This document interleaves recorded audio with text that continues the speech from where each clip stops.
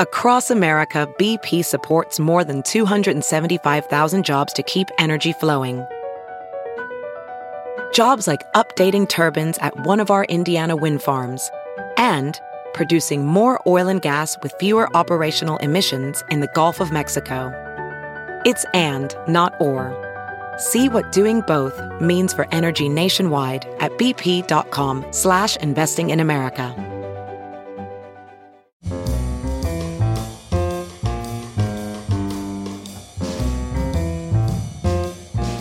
This is Merriam-Webster's Word of the Day for Monday, June 30th.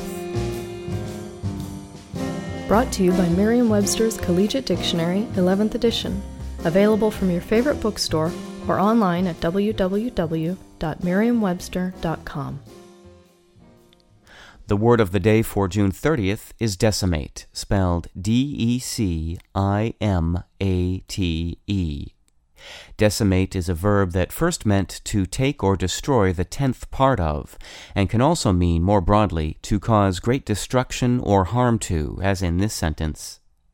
Farmers struggled to feed their families after their crops were decimated by blight. The connection between decimate and the number 10 harks back to a brutal practice of the army of ancient Rome. A unit that was guilty of a severe crime, such as mutiny, was punished by selecting and executing 1/10 of its soldiers, thereby in theory scaring the remaining 9/10 into obedience. It's no surprise that the word for this practice came from the Latin word decem, meaning 10, and from this root we also get our word decimal, and the name of the month of December, originally the 10th month of the calendar, before the second king of Rome decided to add January and February. In its extended uses, decimate strayed from its 10th meaning and nowadays refers to the act of destroying or hurting something in great numbers.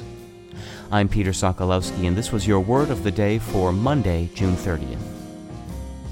For more information, visit Merriam-Webster online at www.merriam-webster.com.